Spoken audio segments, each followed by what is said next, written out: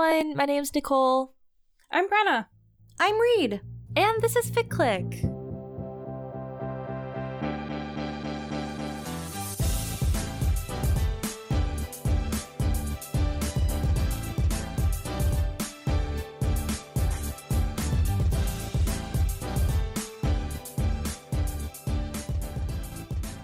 This is a podcast where we talk about fanfiction. Each episode, typically each of the three of us brings a fic to discuss, and this episode is our normal format. Yay!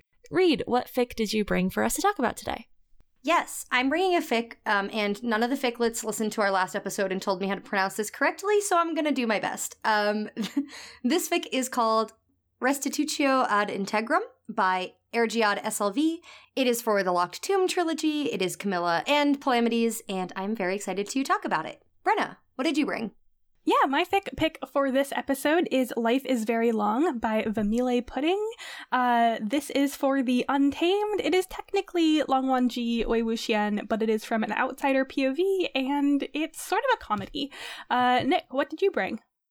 My fic for this episode is A Cornstalk Fiddle by notbecauseofvictories for the fandom Devil Went Down to Georgia song. The relationship is the Devil / Johnny from Devil Went Down to Georgia. Very excited to chat about it. Also, before we fully intro, can I share a story about pronunciation? Because Reid asked us about how to pronounce Polamides. Sure. Okay, so when I was in high school, we were doing our Greek philosopher unit, and I did convince one of my friends that you pronounce Aristotle's name, but it's the same as you pronounce Chipotle. So she did say Aristotle during a discussion with other classmates who did not know what was going on. I just would like to formally apologize. I'm so sorry. A menace in high school. I still think about how you convinced a friend that there were no spiders in the city of Los Angeles because the mayor had just decided to get rid of them. Yeah, best thing he ever did. Ecologically, there just aren't any spiders, which already wouldn't make sense, but he just got rid of them. Yeah, that was why I was moving to LA after high school. Yeah. Oh my god. So originally we thought about talking about soups for this intro. Turns out we have a lot of opinions about soups. A lot of opinions about soups. We might say, maybe we'll save it for an autumnal episode. I feel like that's the proper season for soups. Mini-sode just about soup. Mini-sode about soups. We decided not to air our soup opinions here in this episode. Instead, we were just going to do a little check-in, state of the union, state of the pod type thing. This is going to be our second to last episode for a little bit. Not ever. Don't freak out. Don't be scared. Not even that long compared to other podcasts. We're just really consistent. We just have decided, as the more years that we do this, the more we are we need to schedule ourselves breaks. So we've scheduled ourselves a summer vacation. So this is sort of the last episode that we're recording a little bit more live, and then next episode will be a mini-sode that has been pre-recorded, and then your hosts will be taking a little vacation, and then we'll be back in July. So do not fear, we will be all around on the internet as well, and in Discord and everything like that. It also gives you time to catch up on listening to the pod, or reading fics that we discussed, or reading fics that people wrecked in the server. All of those good things. Writing RPF about us.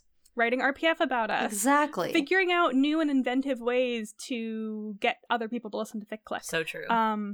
Yeah. So, we're on break, but do you have summer vacation homework, listeners? Maybe.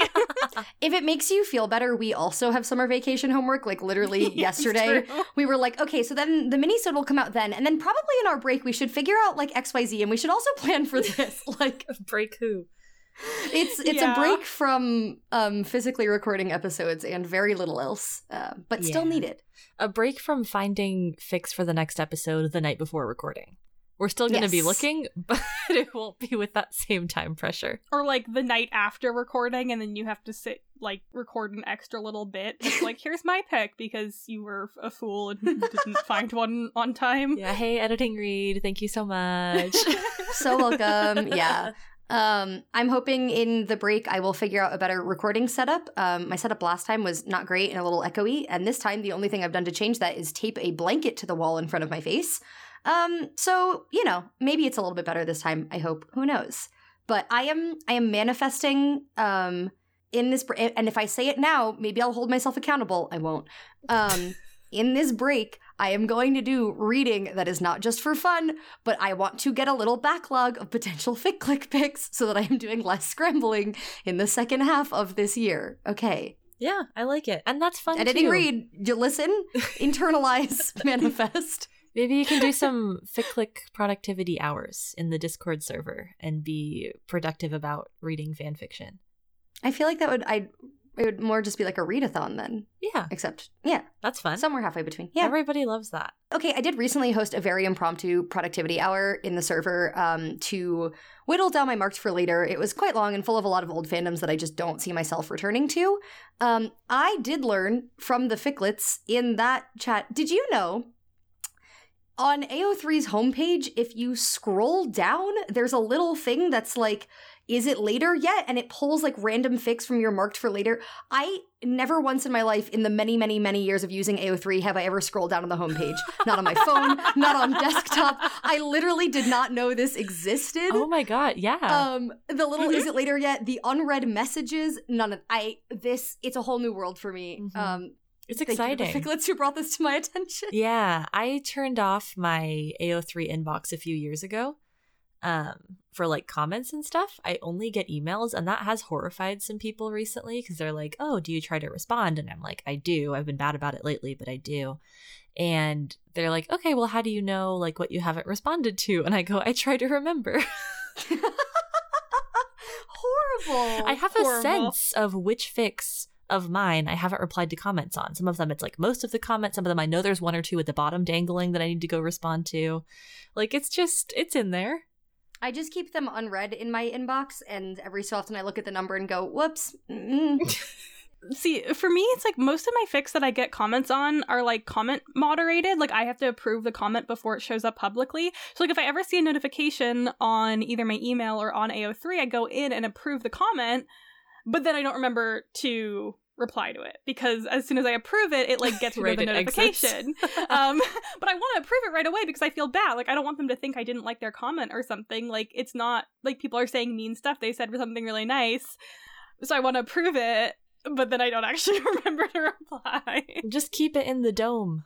I have only ever put comment moderation on one fic, and I forgot I did it. And it's a number of years ago, I don't know if I've talked about this on the pod, Brenna made a joke about like jopping, but if it was Raylo, and so I wrote that version. Okay, but I forgot I put comment moderation on because I personally really don't like Raylo, and I was worried that the Raylos were gonna like find it, and I was like, I don't actually want you here. I think I only tagged it for like either Mark Lee or Snoke, or maybe both. Anyway, I completely forgot I had comment moderation on it, and like somewhat recently, like in the past couple months, I went to look at it for some reason and realized I had never approved a comment, and I was like, I'm so sorry, it was a perfectly normal and fine comment. I just forgot. Oh, that's so good. I love like the unexpected fan works that people engage with.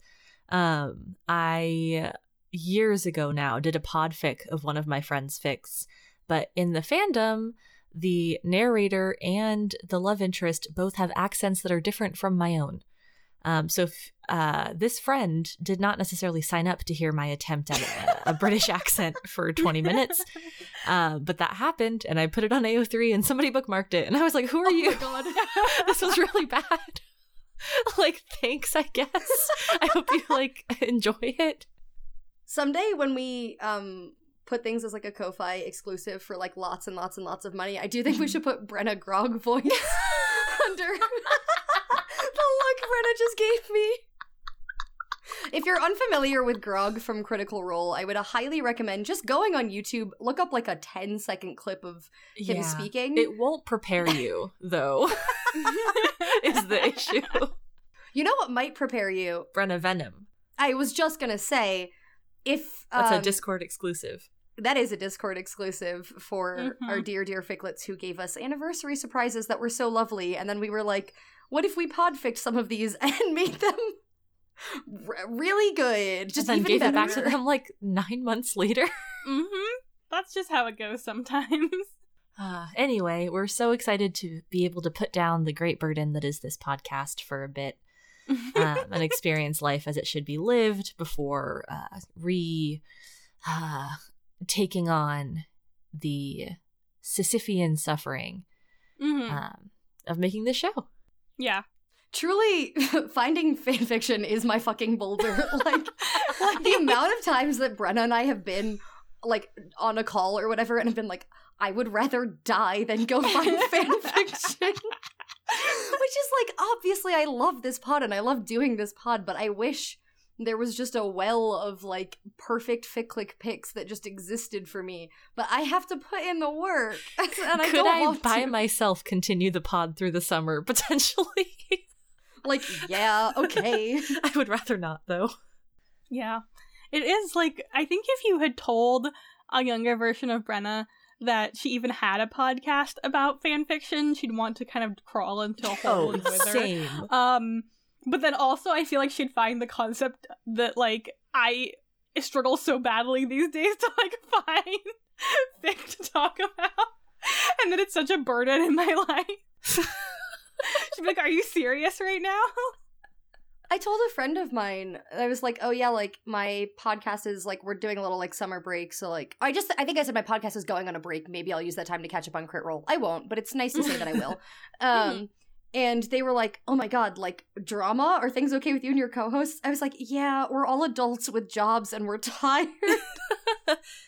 We're fine. We should have fabricated drama for this. This was such a missed opportunity.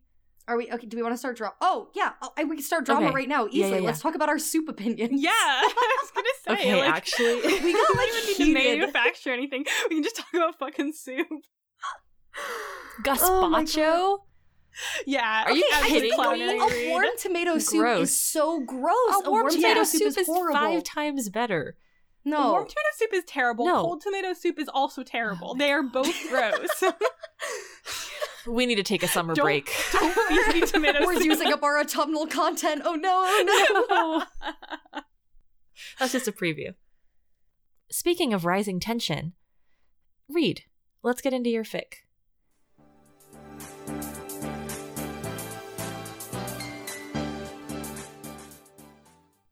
Yeah, so my fic this episode is Restitutio ad integrum by AirgiodSLV for the fandom The Locked trilogy. It is Camilla, Hecht, and Palamedes. Oh my god, I'm gonna say his name wrong. It's gonna happen. Oh well. We've done a couple Locked Tomb fics on the pod. I think the most recent one was Wildly AU. So just in case you haven't listened to those episodes and you aren't familiar, I will give you the barest amount of information you need to know about this series, I hope. This fic takes place pre-canon, so what you need to know about the canon of this world is that necromancy is a magic form that exists. Some necromancers have cavaliers who are their personal bodyguards, specifically like the sort of like highest necromancer of a house being the planet they are from. Their cavaliers, they'll go through like years and years of training. There's a lot of like dedication and devotion happening. A key phrase, one flesh, one end. It makes me feel very ill. And in the first book of the series, Gideon the Ninth, you meet from the 6th house, Camilla, Hecht, and Palamedes Sextus. They are like, as with a lot of necromancers and cavaliers, deeply, deeply, deeply bonded to one another. Not romantic in the slightest. It is a very deep platonic bond. A lot of people gravitated towards these two, I think very understandably. I will probably get into that a little bit more in the actual discussion.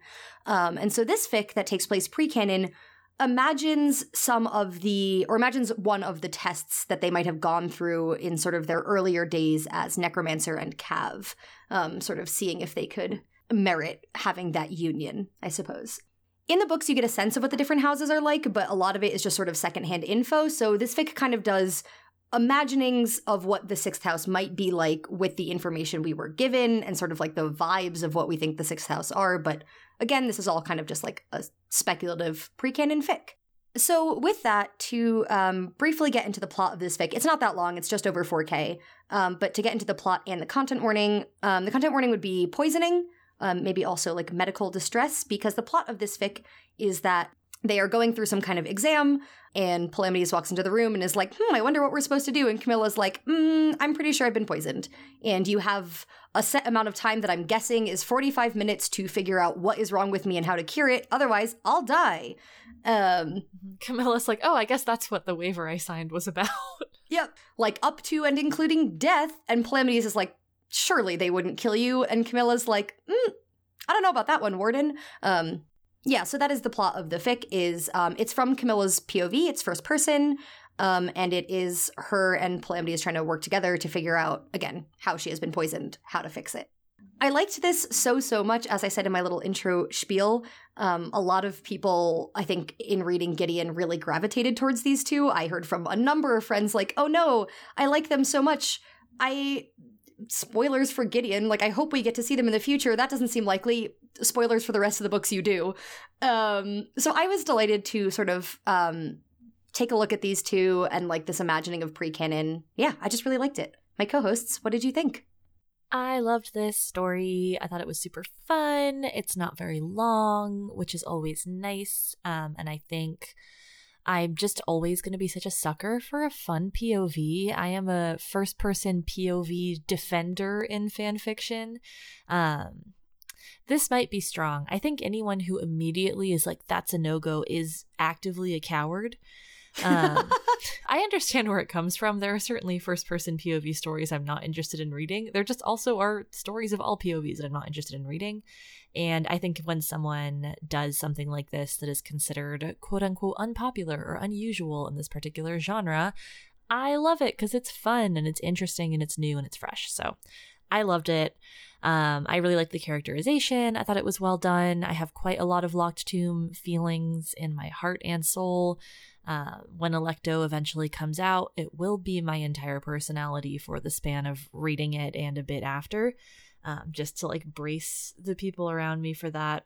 Most of them are in the same boat, so I feel like that's fine. Well, yeah, I was gonna say, as though our book club isn't gonna be like intensely in the buddy room. I'm gonna just be like gnawing on that book because I can't like handle it. Yeah, that sounds right. Oh my gosh, yes. I also think it was very inventive. I liked how much we got of like the pre-canon because we get so little of that in the books, at least for this particular duo and their particular kind of setting. Yeah, I don't know. It really worked for me. This is AirgiodSLV, an author of the pod that we're familiar with and who I think just writes really good fan fiction that I tend to like a lot. Yeah, so I was pleased to see their name again, and I just had a really good time with this fic. I'm excited to talk about it more. Yeah, I also enjoyed this. I mean, I love Camilla and Palamedes, Cam and Pal, Cam Pal. They're great. They are definitely two of my favorite characters within the Locked Tomb universe, so it's always fun to get a little bit more of them. And as Reid mentioned, there's sort of two characters where you're like, oh, that's so sad, and then you're like, oh, we have them back, but then also more tragic things happen. So it was fun to like go back in time a little bit, but also like, what faces them in the future of canon. So, it's tinged with melancholy and sadness and grief and, specters of all of those things, as everything in the Locked Tomb is. I also think like, as both of my co-hosts said, like, we don't really know a lot canonically about the other houses, and especially how like those houses choose their necromancer and cavalier pairs or like any of that sort of process. So I always enjoy fic that sort of expands canon and hypothesizes on areas of it that we haven't seen, especially when it's done so well like this and like can really fit into canon so neatly. So I will definitely be adopting this into my own headcanons of the Locked Tomb. I thought it was really interesting. I thought the characterization was great. I did have I think the ending didn't work for me as well as it did for my co-hosts, but I don't think that's necessarily like it's bad writing. I think it was just like personal preference. And like, funnily enough, a similar thing in the fic I brought didn't work for Reid, where it really worked for me. So I think, like, your mileage may vary on some choices that are made. But again, not in a way where I am like, I think this is the wrong choice that was made here or anything like that.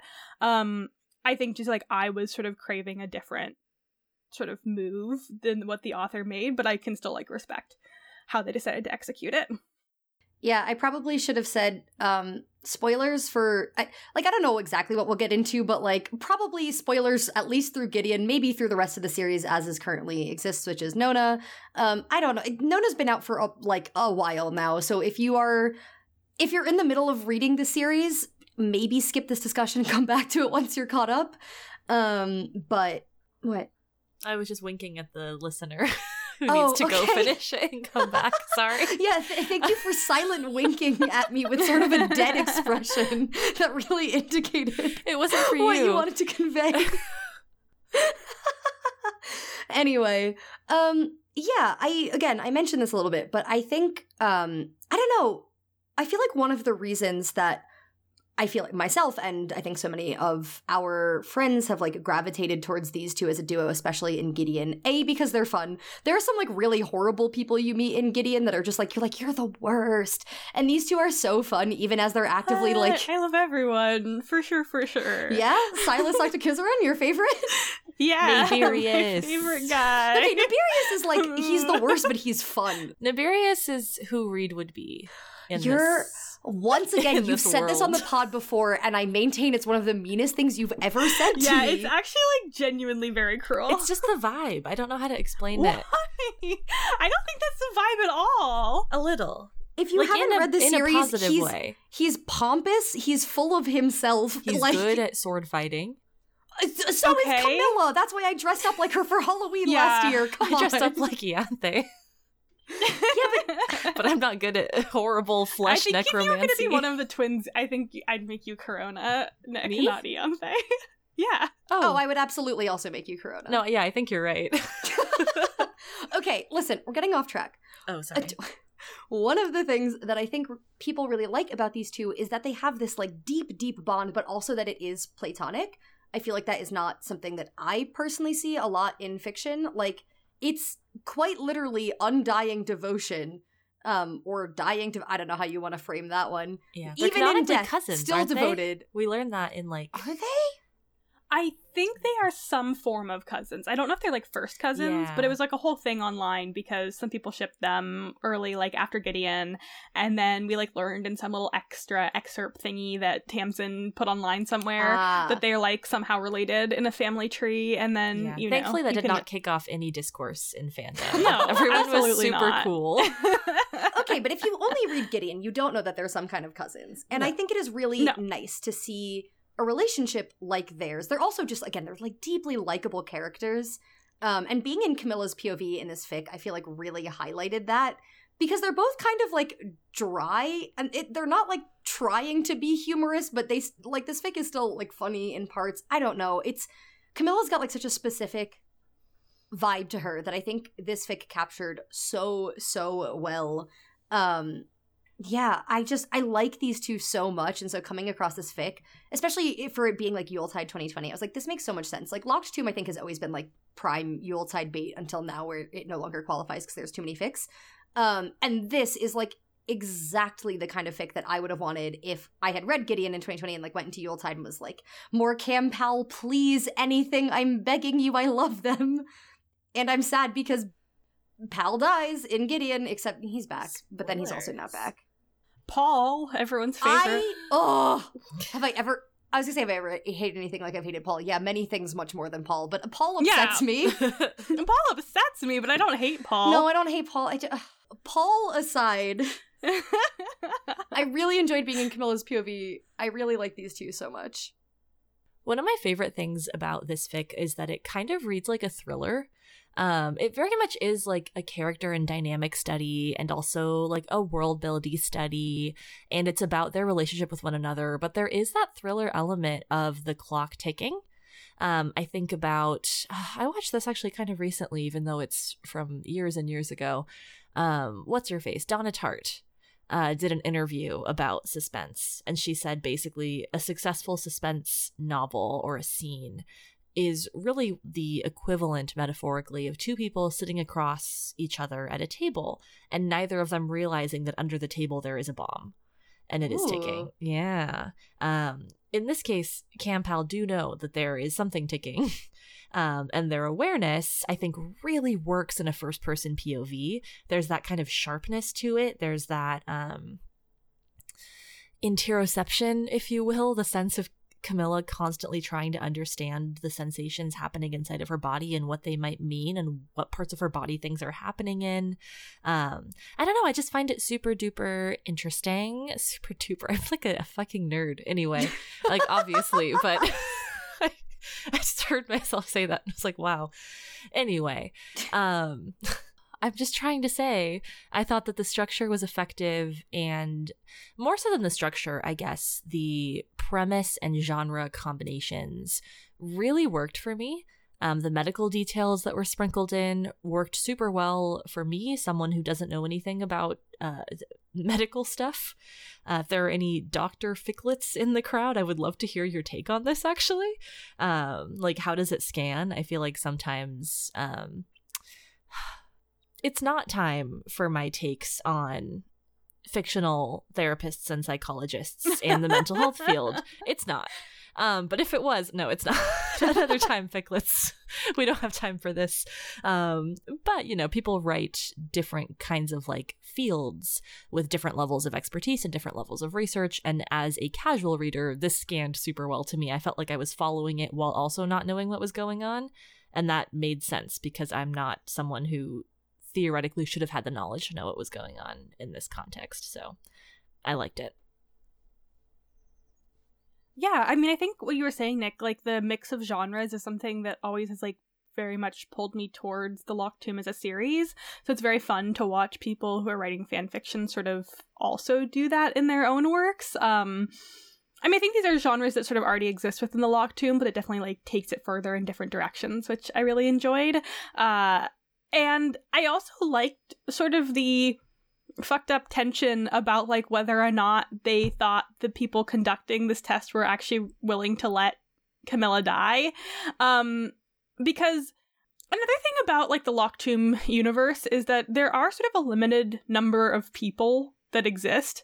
People can procreate, but like they aren't really like doing so at a rapid pace, and like a lot of, well, at first as readers, we just know that the ninth house is in trouble because that's all that our characters know about. But I think as we get further in the series, we sort of realize as readers that like a lot of the houses were probably in trouble and that like population was probably not being sustained. And so we can kind of assume that the sixth house does not have like a massive population. And so in this fic, there is sort of this tension between Pal being like, you know, like, you're important, they wouldn't let you die, like, there's gotta be a fail-safe, like, we can figure this out, and it's definitely a test, and I'm definitely worried about it, and I'm gonna take it seriously. And Camilla being like, bestie, they really might just let me die. Which I thought was really interesting, because I just felt like that also really, like, raised the stakes of this fic, and, like, added a really interesting element, sort of that tension between our two main characters working on this thing. Like, I feel like usually when you have sort of a, like, defuse the bomb-esque situation, which, like, again, this is a medical thing, but it has that feeling of, like, we have to figure this out before the time ticks down. Like BBC Sherlock. Exactly, sure. like BBC Sherlock. It is. Like, you're not wrong, I just don't want to go there. Yeah, no, that's fine. It was just a quick, for listeners who might not know. Like, usually the characters are on the same page of, like, okay, well, if this goes off, then we die, or whatever. And so it was interesting to add that layer of tension between, like, how seriously do we need to take this? Which I thought was a very clever choice on the part of the author, and just, like, added an interesting sort of layer to the fic. Bren, I feel like it works so well both in terms of the tension of this fic and also in sort of, like, highlighting their character differences. Because especially in Gideon the Ninth, like, understandably, the two of them are very aligned, they're very in step. There's a lot of sort of, like, unspoken things that go between them that like allude to a history of knowing each other really well and communicating really well. But in this fic, I think especially because it's pre-canon and we don't know how old they are, I did find out when we were doing our pre-discussion that in Gideon, they're both like 20, which is bonkers. Yeah, I thought they were horrifying. Not like much older than that, but I did think they were in their, like, I don't know, like so late 20s, early 30s. Anyway, in this fic, I think like Camilla's realism about like, hey, I know that I am important to you, but I am replaceable and you are not. Her sort of like steadfast, like, yeah, I signed a waiver and it's not for nothing. Like, they could kill me because the test is not only about, can you figure out this poison and save me? The test is, okay, but if you don't save me, then what? Then how do you react to this? And Pal's sort of, his almost like refusal to admit that she could die, I feel like it speaks a little bit to like because, like, Calamity seems so put together in the books, but, like, he's a kid here. He's young. He wouldn't have, like, all of the answers. He would be stressed about stuff, and he also probably would not handle very well if Camilla died, especially died because he wasn't competent enough to figure out what was killing her. I don't know. I liked so much the tension it added, the depth of character, and also sort of, like, what it says about them, I think, at this current time. Mm-hmm.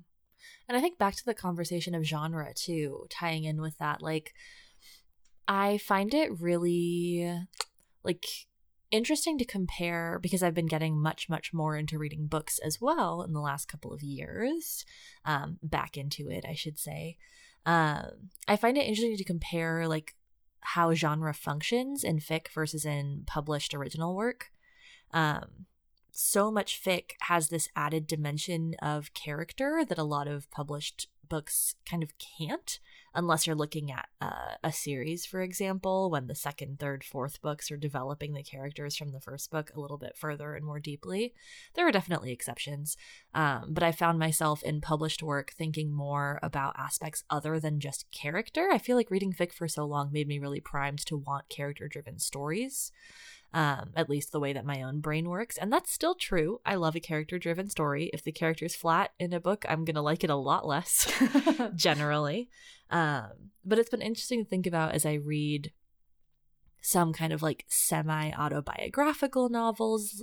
Recently I read A Minor Chorus by Billy Ray Belcourt, and I'm currently reading On Earth We're Briefly Gorgeous by Ocean Vuong, both of which I think fall under that category. And it's not so much, like, the fun of, like, pushing characters to limits and seeing what they'll do. It's not like the drama of romance. It's very much character as a vehicle for other things. So I don't know. I just find that, like, really interesting to think. I'll have more to say about that with my fic as well. But one of my favorite things about this fic and about a lot of fan fiction is that we can have different genres that also still have that depth of character that you might not get in published original work of the same genre as frequently. Yeah, so I want to talk a little bit about the one aspect that didn't work quite as well for me personally. I think it's something that both of my co-hosts did enjoy about this fic, but there's a part where Cam, overwhelmed by the poison that she has taken into her body somehow, inhaled, we think, passes out, and then wakes up after Palamedes has solved the test, and that she's gonna be okay. And it kind of bummed me out that we missed basically what I saw as, like, the climax of the fic. I think now it's honestly been, like, 2 weeks since I read this, and with a little bit of distance I can better appreciate why the author made this choice, but I still am someone who I just like those big moments of, like, climactic tension, so I kind of wanted to see, like, how he solved it. Like, I felt a little bit bummed that I, like, didn't get to see what the sort of answer was from Palamedes in that moment. I mean, he, like, talks about it afterwards, like, what it was and stuff, but, like, I wanted to see him actually, like, have to do it in the moment. And obviously we're in Cam's perspective, so if she's passed out, like, we can't. Like, it only makes sense. But yeah, I think that was the one thing that, like, didn't quite work for me. And I think these are the choices that sometimes get made in, I mean, I don't know, I was gonna say these choices get made in fan fiction, they wouldn't in a published work, but published work skips over scenes I want all the time, or chooses scenes I don't want all the time. I love your TikTok series that is literally just books that I think should be shorter. Yeah, like, almost every book I read I think should be shorter. That's, like, not true for fan fiction, because so much fan fiction is, like, short. And I feel like a gripe I have with published fiction, especially in the sci-fi fantasy space, is that, like, publishers seem to think the books need to be long. And I'm like, yeah, they can still be long without being, like, 600 pages. Like, cut some of that out. Oh my god. Anyway. That being said, yeah, I did kind of wish that we saw, like, a little bit, I don't know, I just wanted to see Palamedes freak out a little bit. Like, it's, again, we've talked about him as a very, like, I don't know, like, level-headed character oftentimes. Like, both him and Cam tend to be very just, like, down to business, compared to some of the other characters in the Locked Tomb series, and I like when a, like, level-headed and calm character freaks out. It brings me joy as a person.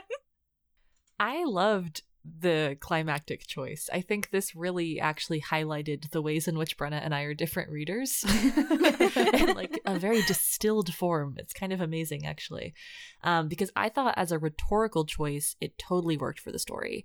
And this does highlight the fact that I am often not a form and style over substance person, but the content can look a lot of different ways for me. And if I think that it was done in an interesting way that served like the greater rhetorical goals of the story, I'm completely on board, kind of regardless of what happens, even with situations that other people might find a little bit whack or boring or weird or unsatisfying. Not so much with this fic, but I think especially there are some books I've read that I'm like, I understand the negative reviews and I think you're all so wrong. And I understand this better than you ever could.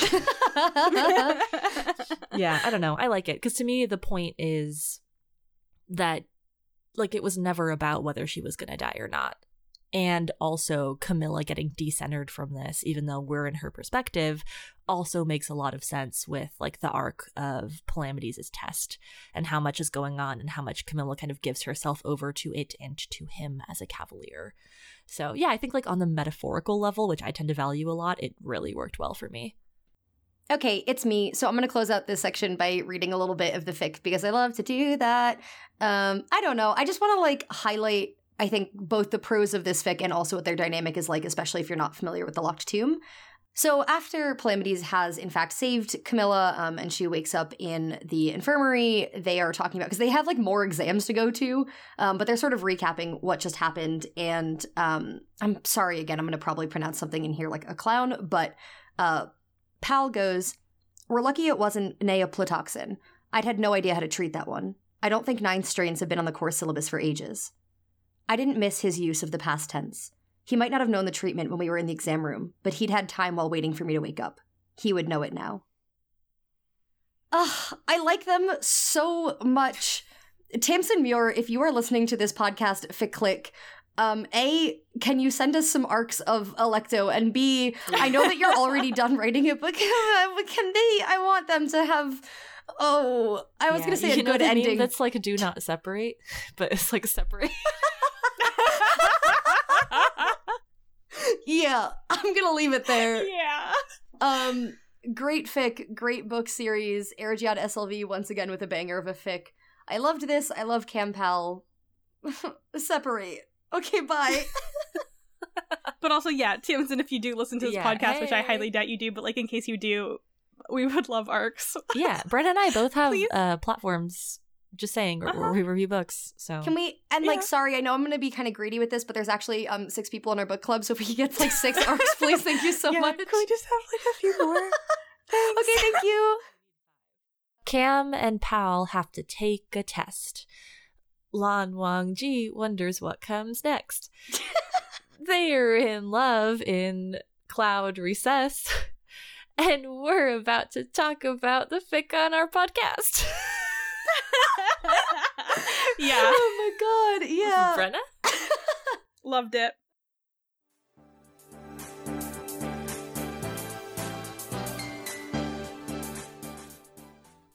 Alright, so my fic for this episode was Life is Very Long by Vamillepudding.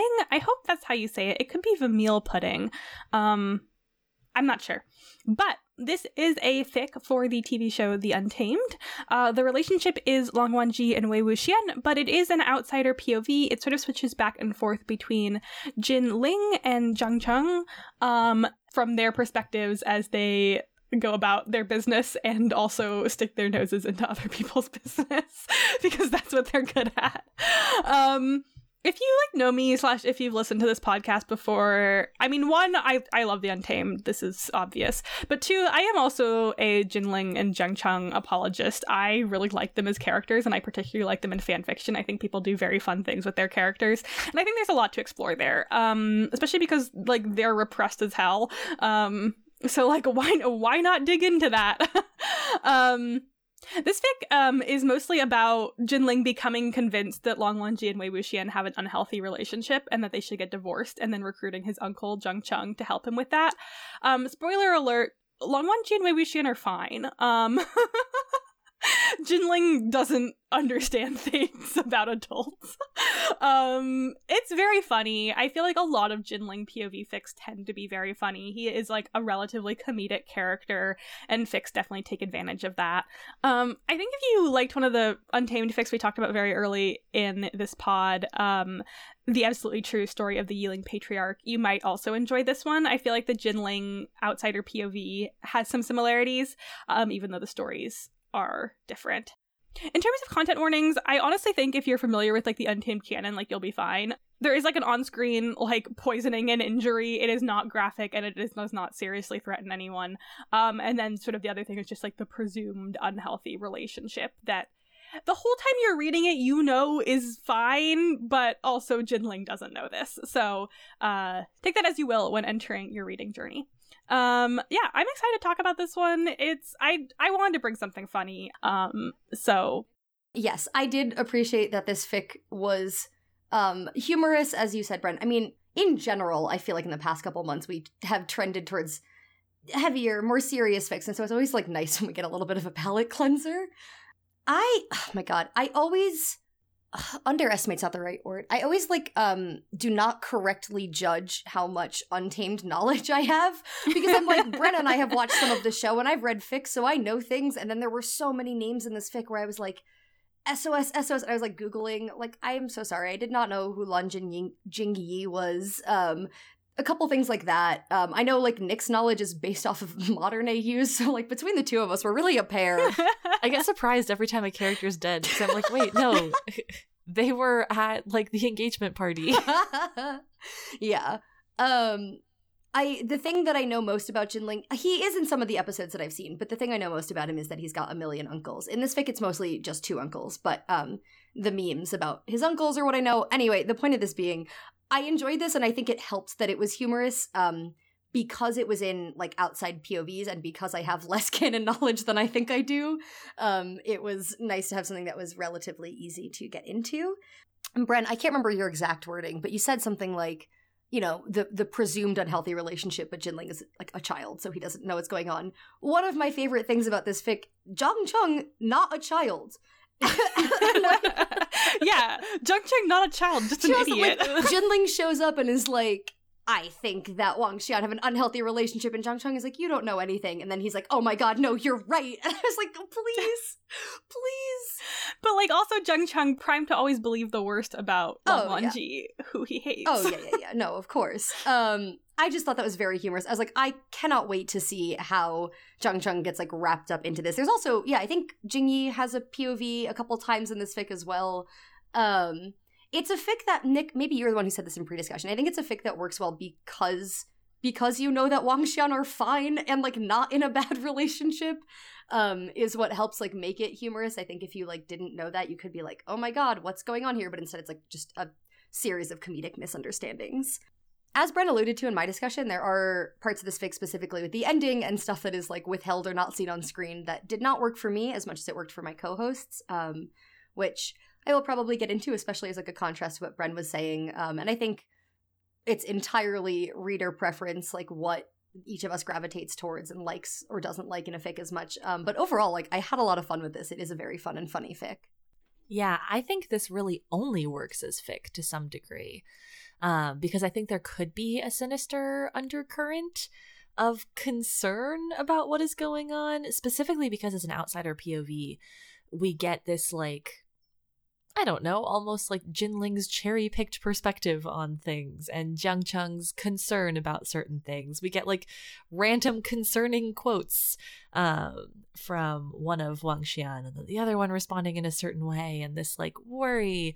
And I think because it's, not only because it's fic, but because this ship is so dominant in this fandom, and because, I don't know, I think they're, in my how do I say this, considered one of the greatest love stories in history and almost beat Spurk in a ult ship bracket that happened a little while back. Wow, I have never seen Spurksters so worked up. They all came out of the... I mean, I love Wang Xian, but, like, Spurk is right there. Right. Like, respect your history. So Right. true. Yeah, anyway. Yeah, like, because it's such a huge ship that people tend to like, and that people tend to know the reasons why it, like, works and how it's beautiful, and they help each other heal from trauma. Because we're so sure that it's a good relationship for both of them, it allows the fic to be funny. And I think, honestly, if it were a different fandom that I had no idea of anything about, or if it were a ship that I were less convinced of, I would not have had such a good time with this story. So I think, like, it very much is, this story could have only been told in this, like, particular fandom and ship and way for it to be a good time. So I'm glad that the author made the choices that they did for it to be enjoyable. Also, speaking to the ending, maybe I just am realizing I don't need to see the climax at all. I'm good. I'm not worried about it.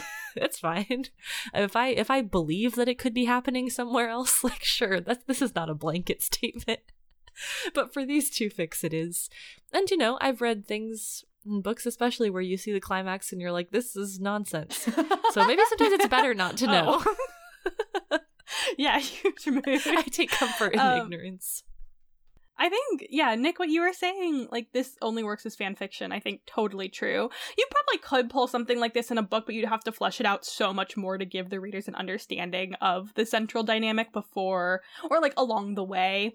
So that they aren't concerned about the main couple. I think also, though, like, I don't want to put intentions on the author of this that they might not have had, but reading it as someone who's been in the Untamed fandom, I felt like there was a little bit of, like, poking fun at certain sides of fandom a little bit in this, because here's the other thing.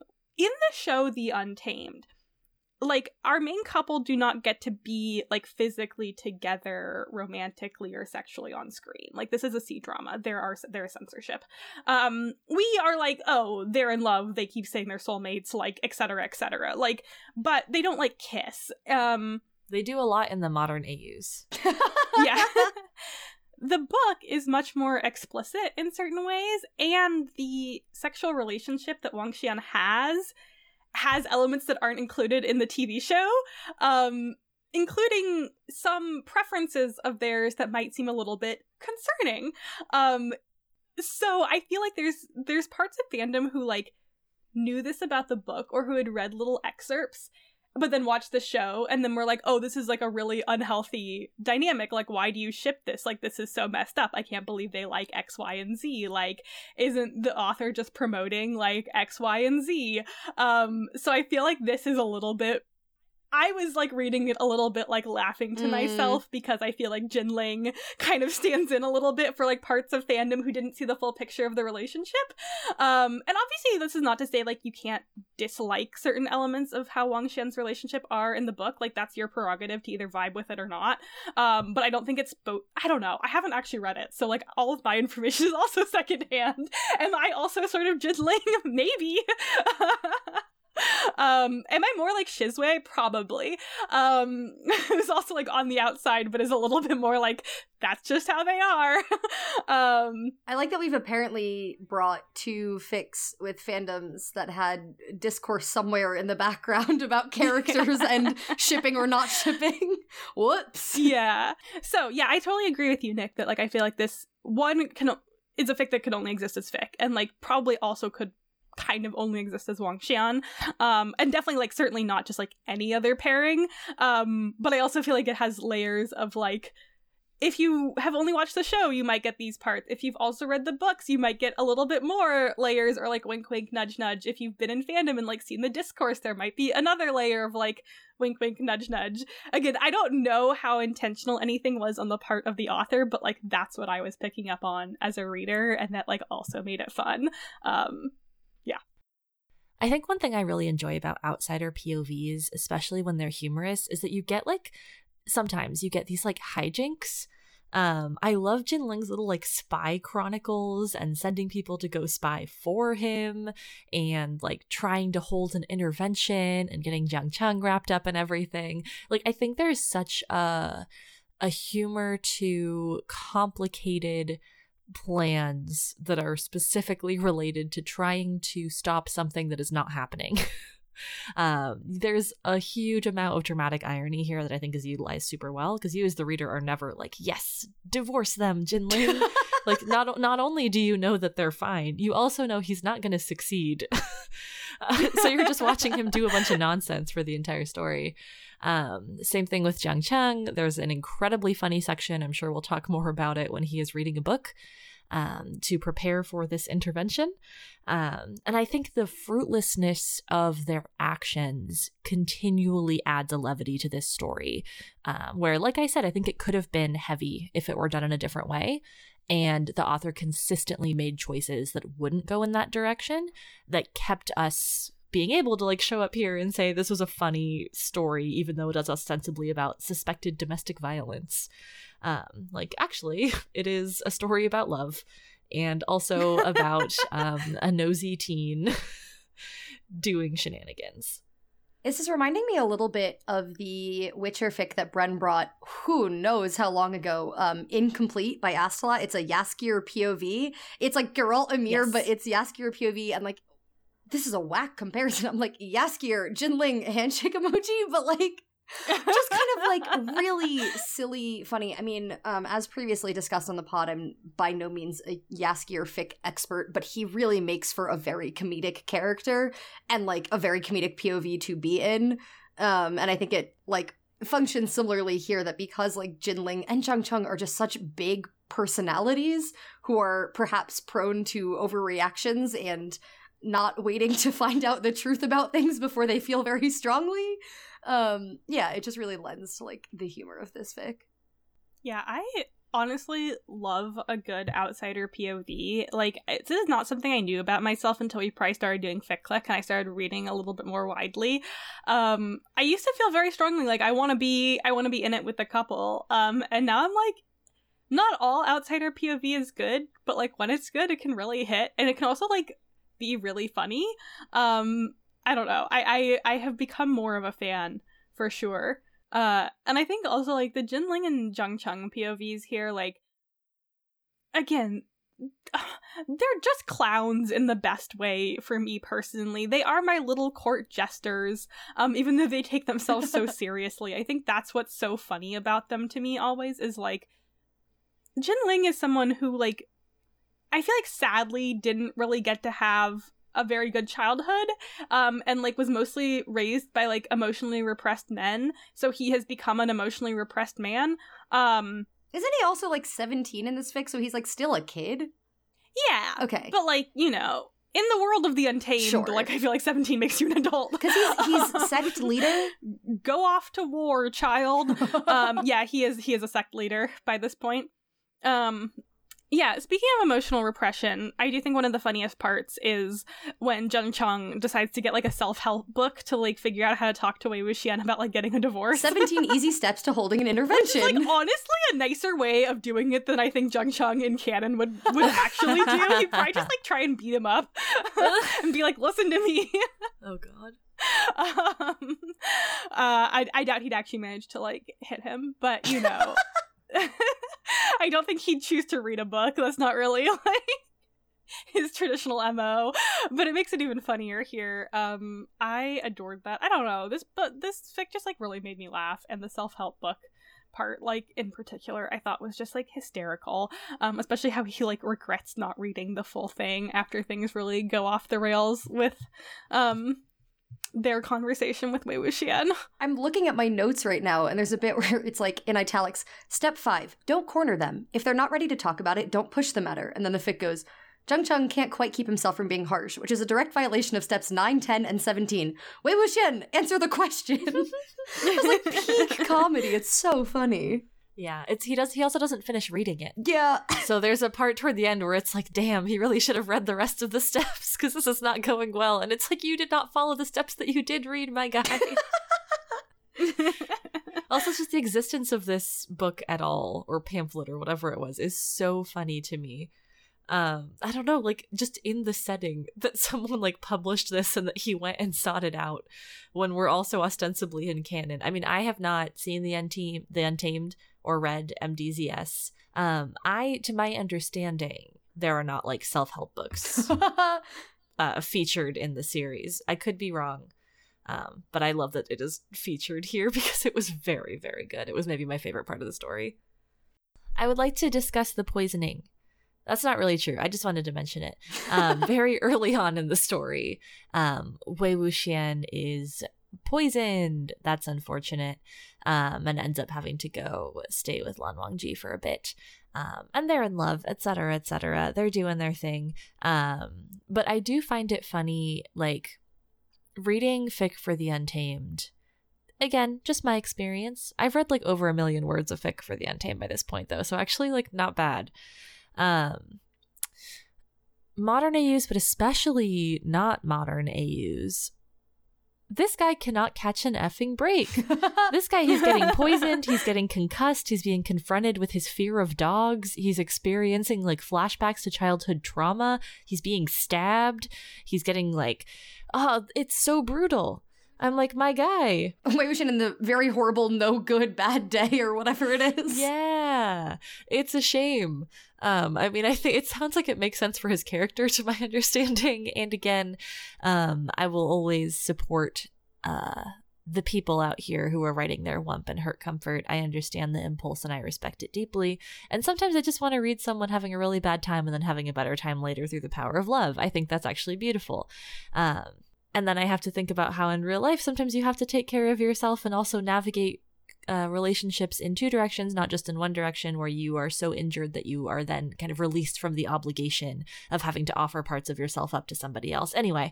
This is really reminding me of the discussion about the Wangxian fic you brought for your birthday. Yes. Okay, literally, yes. Wangxian authors understand this particular vibe, and it's a pattern in these stories.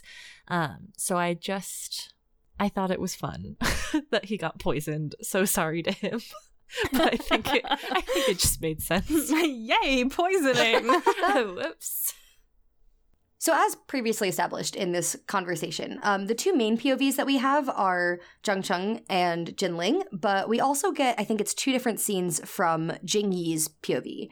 And one of them happens during the climax, and this is where I come to the, like, this didn't work as well for me personally. So Zhengcheng and Jinling sit Wei Wuxian down. They, like, pull him away on some fake, like, they're like, we're going on a night hunt, but all of Lan Wangji's skills will not work for this creature, so he can't come with us. And then they're like, okay, actually, we have a divorce lawyer coming by. We think you need to get divorced from Lan Wangji. This is a bad relationship. And Wei Wuxian's like, what on earth? And then Lan Wangji shows up, and some of that conversation is in, I can't remember which one, but one of their POVs. And then it switches to Jingyi's POV, who has come along with Lan Wangji, and it's Jingyi and I think Shizue who are standing outside of this house, who are only getting, like, snippets of the conversation and, like, the yelled things that are coming through as this divorce lawyer shows up.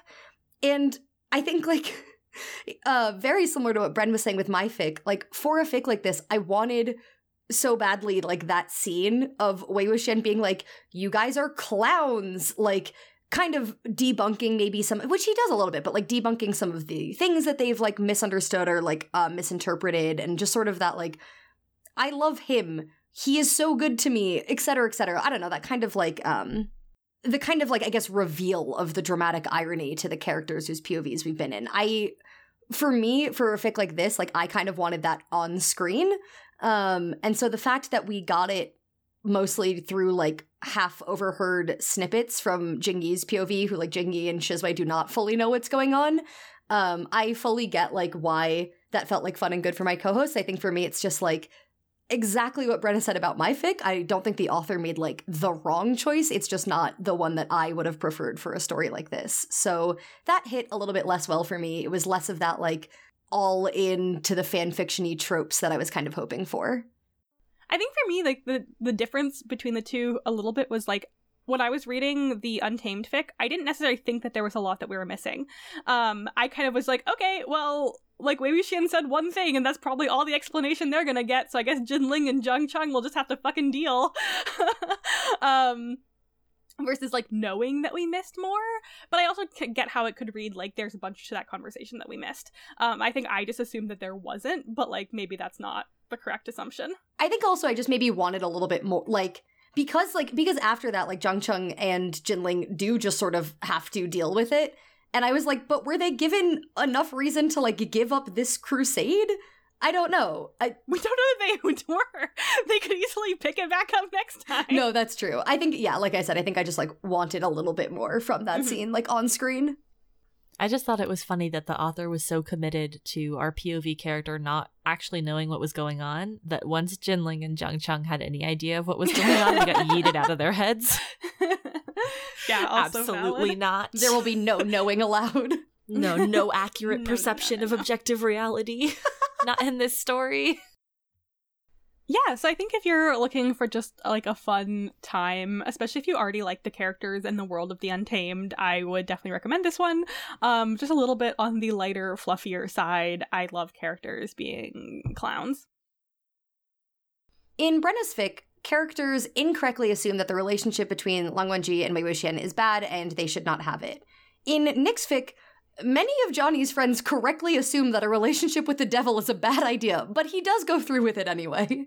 Nick?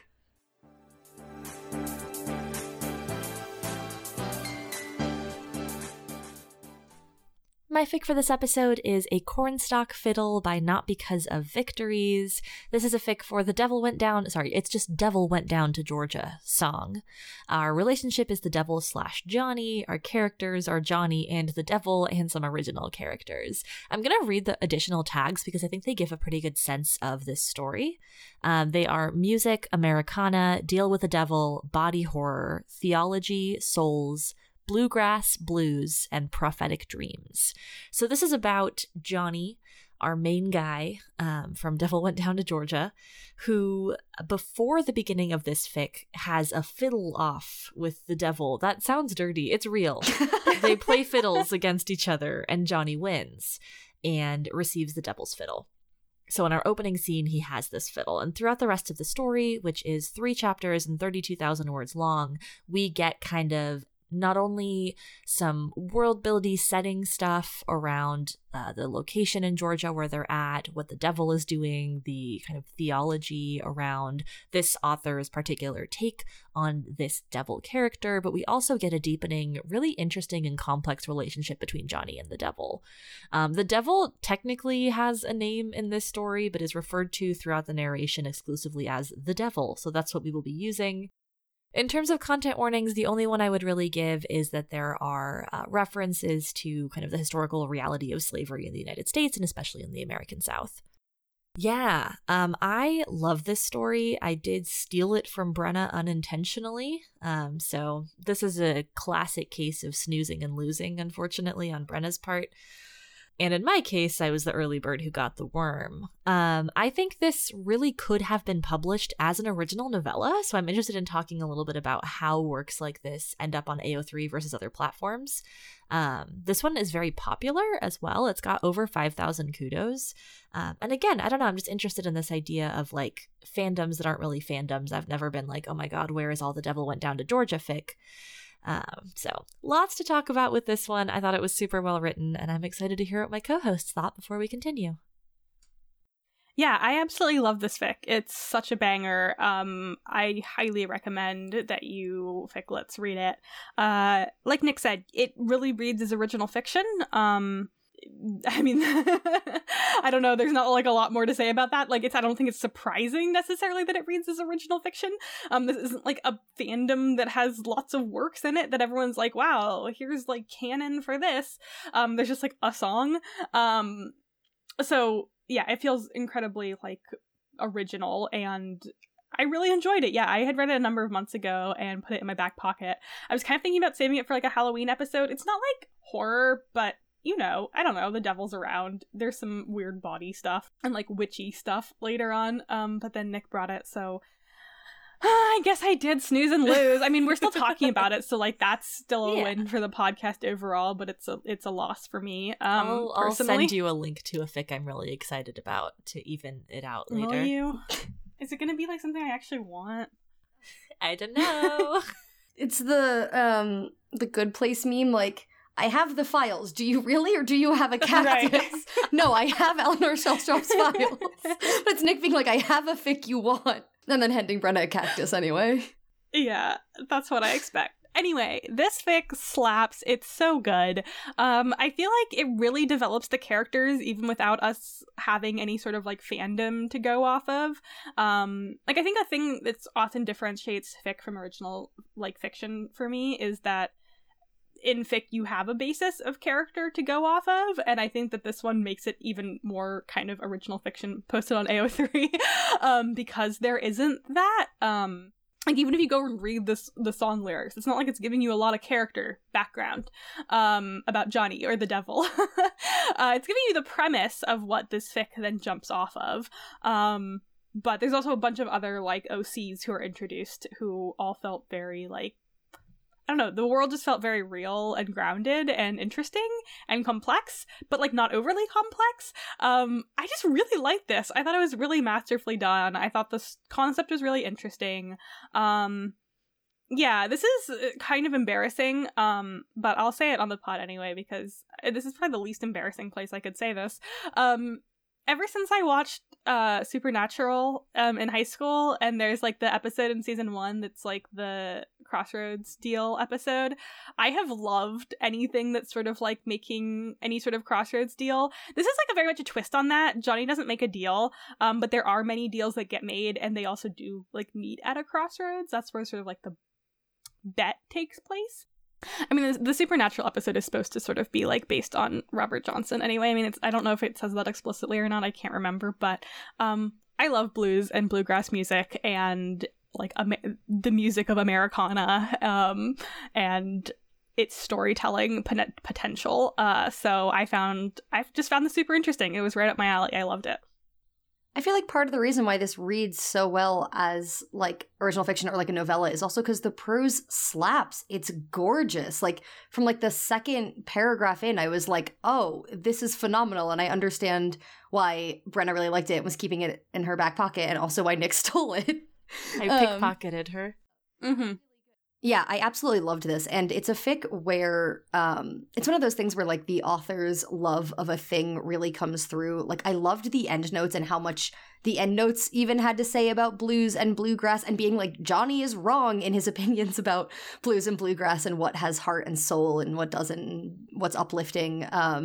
But, like, even in their, like, mini essay in the endnotes, I was like, yeah, like, I feel like the author's love and respect and care of this thing came through so clearly. The like setting was so good. Just the story work in general, like everything about this fic, I feel like was so well crafted and fit together so nicely. It's just a really freaking good story. Facts. Yeah, one of my favorite things is the music allegory throughout this story.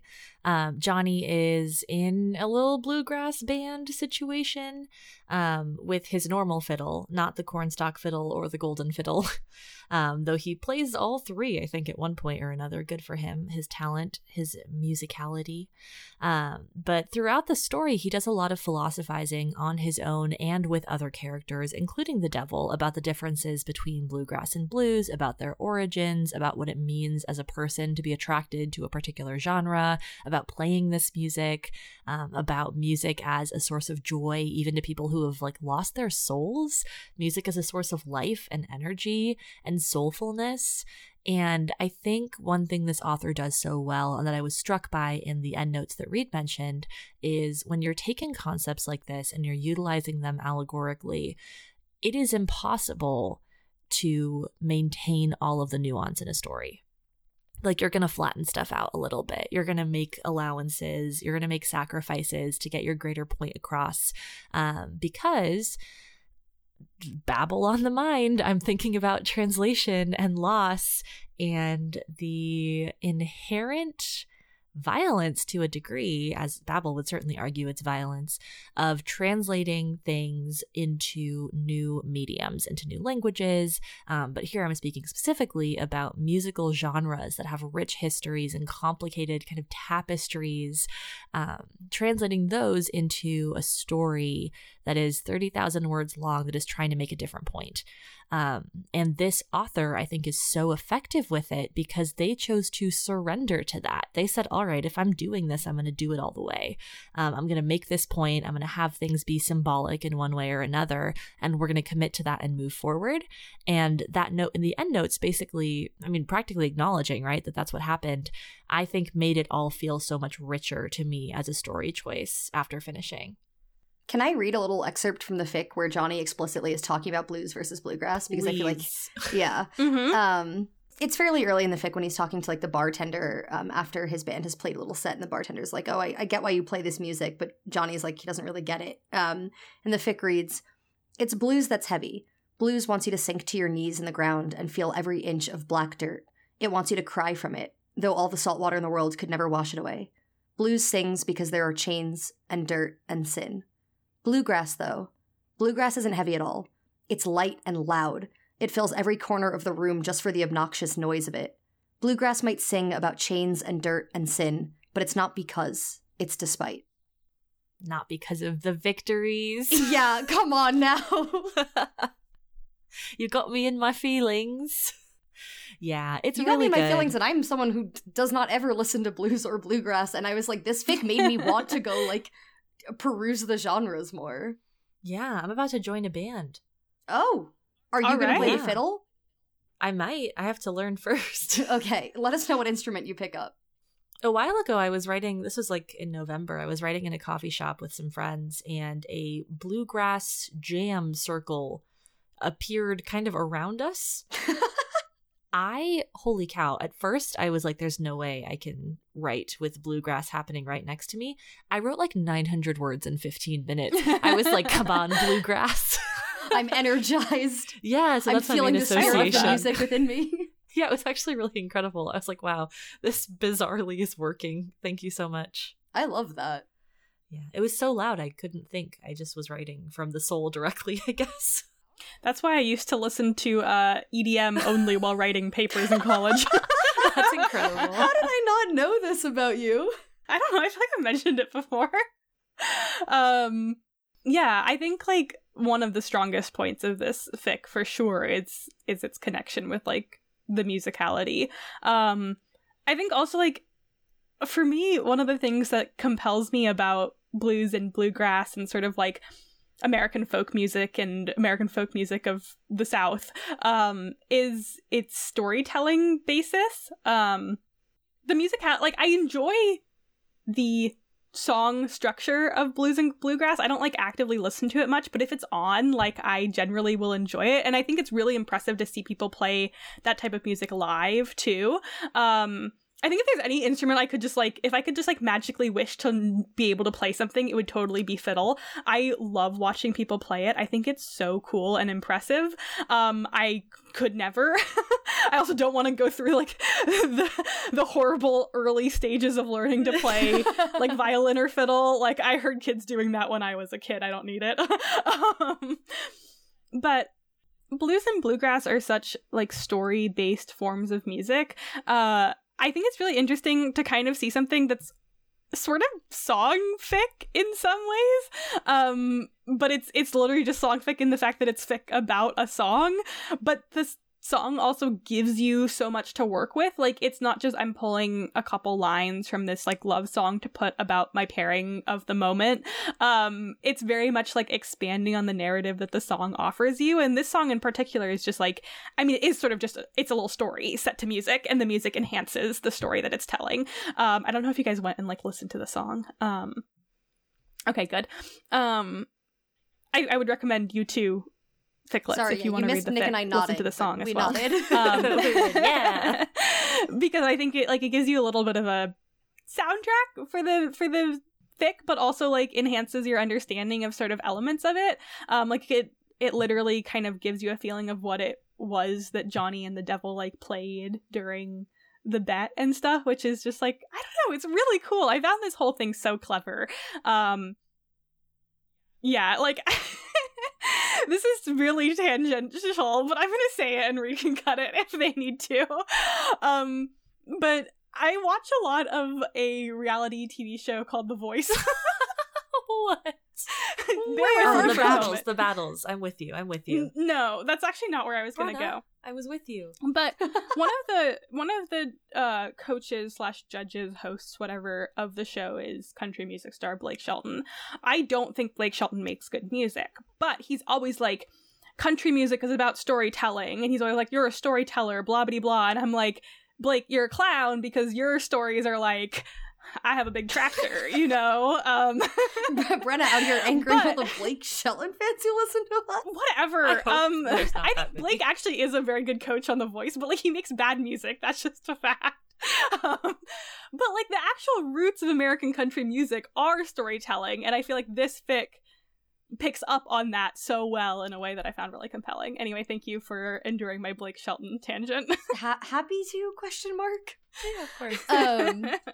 I was going to say, in reference to you talking about this fic being really clever, and like the bets that were made, I think it was such a good choice from this author that we don't see that initial crossroads bet, which you find out just like through the narrative of the story, that Johnny was like in a field practicing fiddle and kind of just declaring like, I'm the best fiddle player ever. And the devil shows up and is like, okay, I bet you my golden fiddle for your soul that I'm better than you. And Johnny beats him. And yeah, it wasn't that Johnny never like went to the crossroads to make a deal. He just sort of like wandered into this. So you never get that on screen. You just get the retelling of it. And then at the very end of the fic, because Johnny is trying to pursue the devil romantically and also protect his friends from having their souls taken. But like, I feel like it's maybe like 70% I want to date the devil, 30% I don't want my friend to make this deal at that point. He basically summons the devil back to that same cornfield where they had originally met. And he plays on a cornstalk fiddle, the title of the fic. I just thought that was such a clever, comparison's not the right word, contrast, I guess, to not show us that initial bet, but to have like the only sort of quote unquote deal that Johnny makes. Because he makes like joke deals to the devil. He's like, okay, I'll make you a deal. Come meet my friends, and in return, you get to meet my friends. And the devil's like, okay, I guess. That the one deal that he like really does make is kind of a parallel to that first scene between them that we never actually got to see. I liked it so much. Yeah. This fic holds so much contrast in a way that I love dearly. We have the devil as this really interesting character. Okay, first I do have to say, the fact that Johnny does not open this fic with like the biggest ego on earth is impressive to me. If I had confirmed via the devil that I was the best fiddle player ever, like, are you kidding me? I would be headlining every show. Like, everybody, I'm literally the best. Check out my sick fiddle that I can't play because it hurts. Coachella Nick Fic Clique on the fiddle. What's up? Anyway, aside from that, Johnny as a main character is great because he's so unafraid of the devil, and not unafraid in a way that is dismissive necessarily. There's a scene where the bluegrass festival that Johnny and his little band was supposed to do gets rained out, and they're all just kind of like sitting under, I think it's referred to as the clamshell. I'm just waiting for the rain to let up, hopefully hanging out, chatting, playing some tunes together, and the devil walks up and is like, hello. And Johnny's like, wow, you look like a drowned rat. I'm paraphrasing.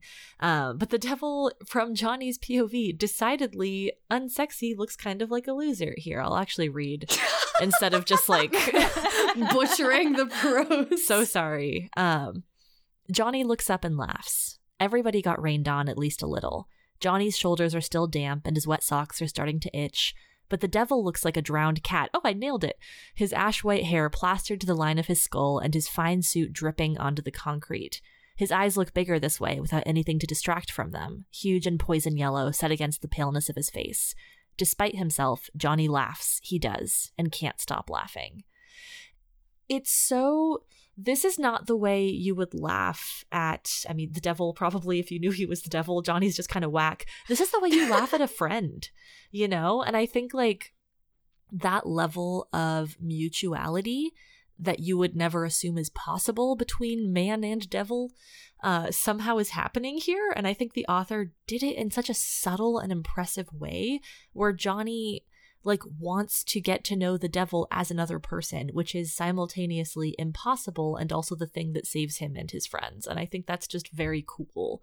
And I cannot imagine successfully doing that as a writer. So major kudos to Not Because of Victories for that. I feel like it grows so organically because, like, even though he won that initial bet, like, I think the first time you see the devil on screen was, like, after, like, one of those early, they're playing a gig at a bar. And, like, Johnny is very afraid of the devil. And he does, like, drink his whiskey and he's talking to him, but he's kind of terrified, understandably. And then it's, like, it just, like, grows in little bits and pieces. It starts with him, like, being like, do you want a ride? And then being like, why the fuck did I offer the devil a ride in my car? Yeah. And then, like, getting to the point where he's, like, upset if the devil doesn't want to go for a ride because they have these, like, long winding conversations and the devil gets off in the middle of a field. I don't, like, it's weird to be like, this slow burn hit so well because the slow burn is between a guy and the devil, but it did. It slapped. Yeah, I mean, I think to circle back to things that we've all sort of talked about at this point, like, I love that there's a central sort of pull and tension between, like, Johnny is a human man and, like, the devil is the devil. But also, like, that really mirrors, like, this contrast that Johnny sets up between, like, blues and bluegrass. And even though the author is like, well, Johnny's a little bit of a fool about this, like, Johnny sort of sees it as, like, essentially, like, bluegrass is this music of the living and the people who want to live and strive for life and joy, and blues is the music of the people who will make a deal with the devil. It's your song, bro.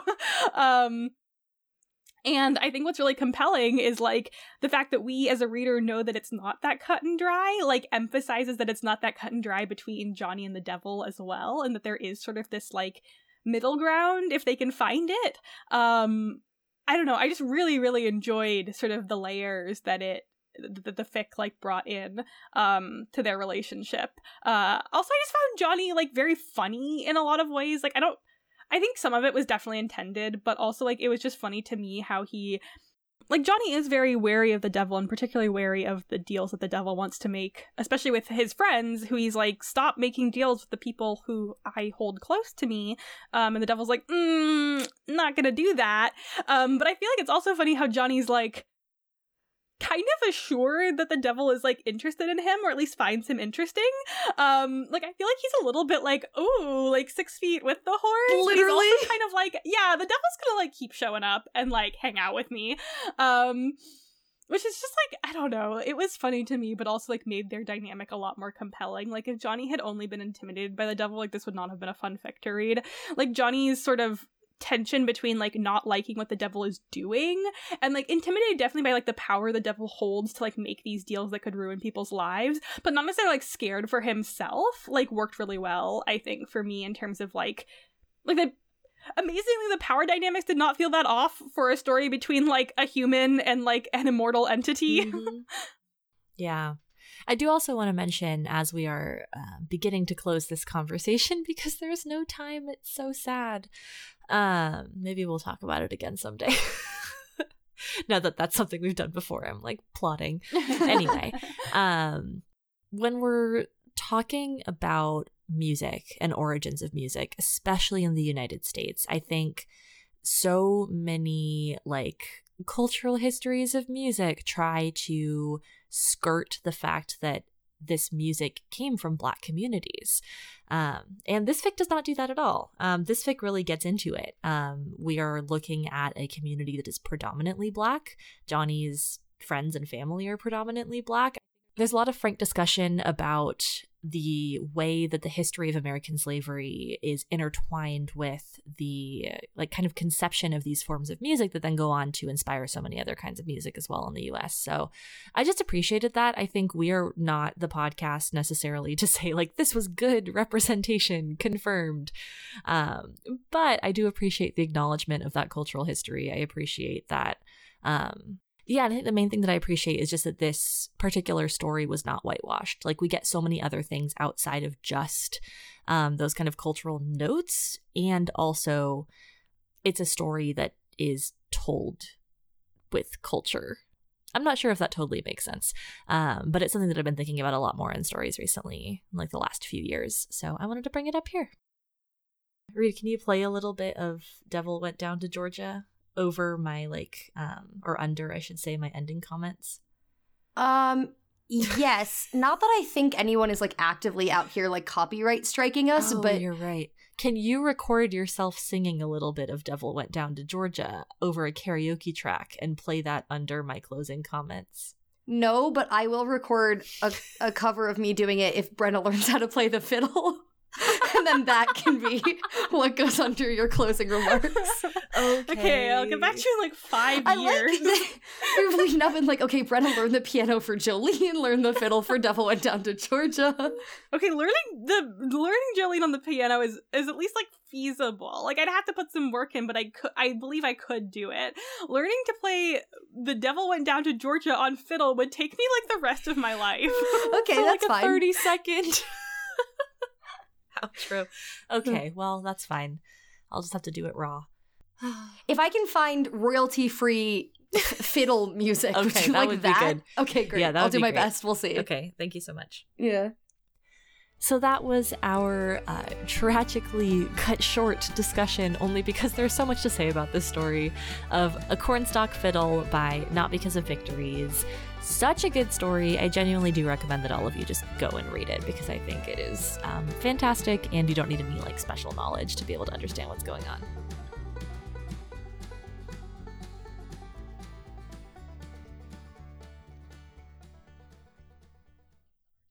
Thank you so much for listening to this episode of Fic Clique. We hope you enjoyed it. If you would like more of us, we are around on the internet. Even though we are going on break, I feel like we might be posting things on our Twitter, which is @FicClique. Or if you just miss us and want some of us during the break, you can definitely find us in our Discord, the link to which is pinned on our Twitter. Or you can email us, ficcliquepod@gmail.com. Yeah, don't worry. Even though we will be taking a relatively short break, we are not actually gone, because we are chronically online always and forever. XOXO. You can also host a listening party on Twitch of the podcast. And in the chat, people can talk about how good that episode was. You can pick the episode. Other ways to support the pod, aside from that good idea, you can support us financially if you so choose. We are on Ko-Fi, ko-fi.com/FicClique. If you want to toss us a few bucks to keep the show running, the money that we make from that goes back into the show.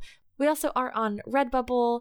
You can find that linked in the pinned tweet on our Twitter if you want to rep Fic Clique with some cool merch. It's very good, designed by Brenna and friend of the pod, Tiffany. Yeah, if you enjoy Fic Clique, consider leaving us a review on a podcast hosting site of your choice, perhaps Apple, perhaps another one.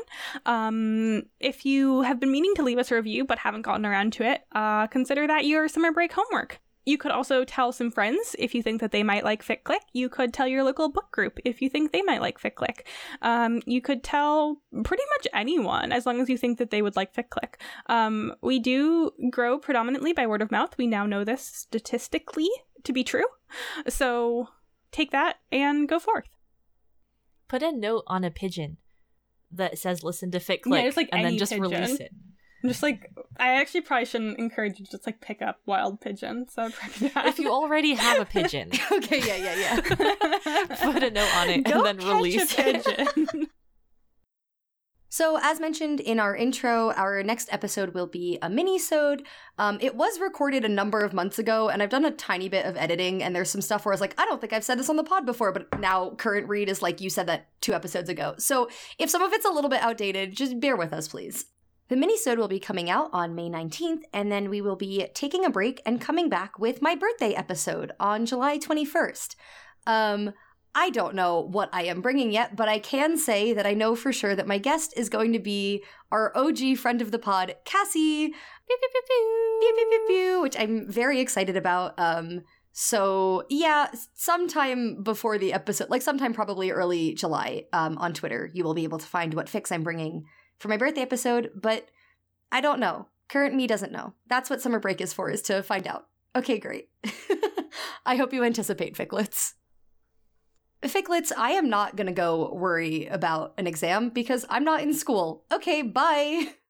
Ficlets, if you need to find me before the next time we meet, I'll be at the crossroads. Bye! Ficlets, I'm gonna go read a self-help book that won't help me at all. Bye!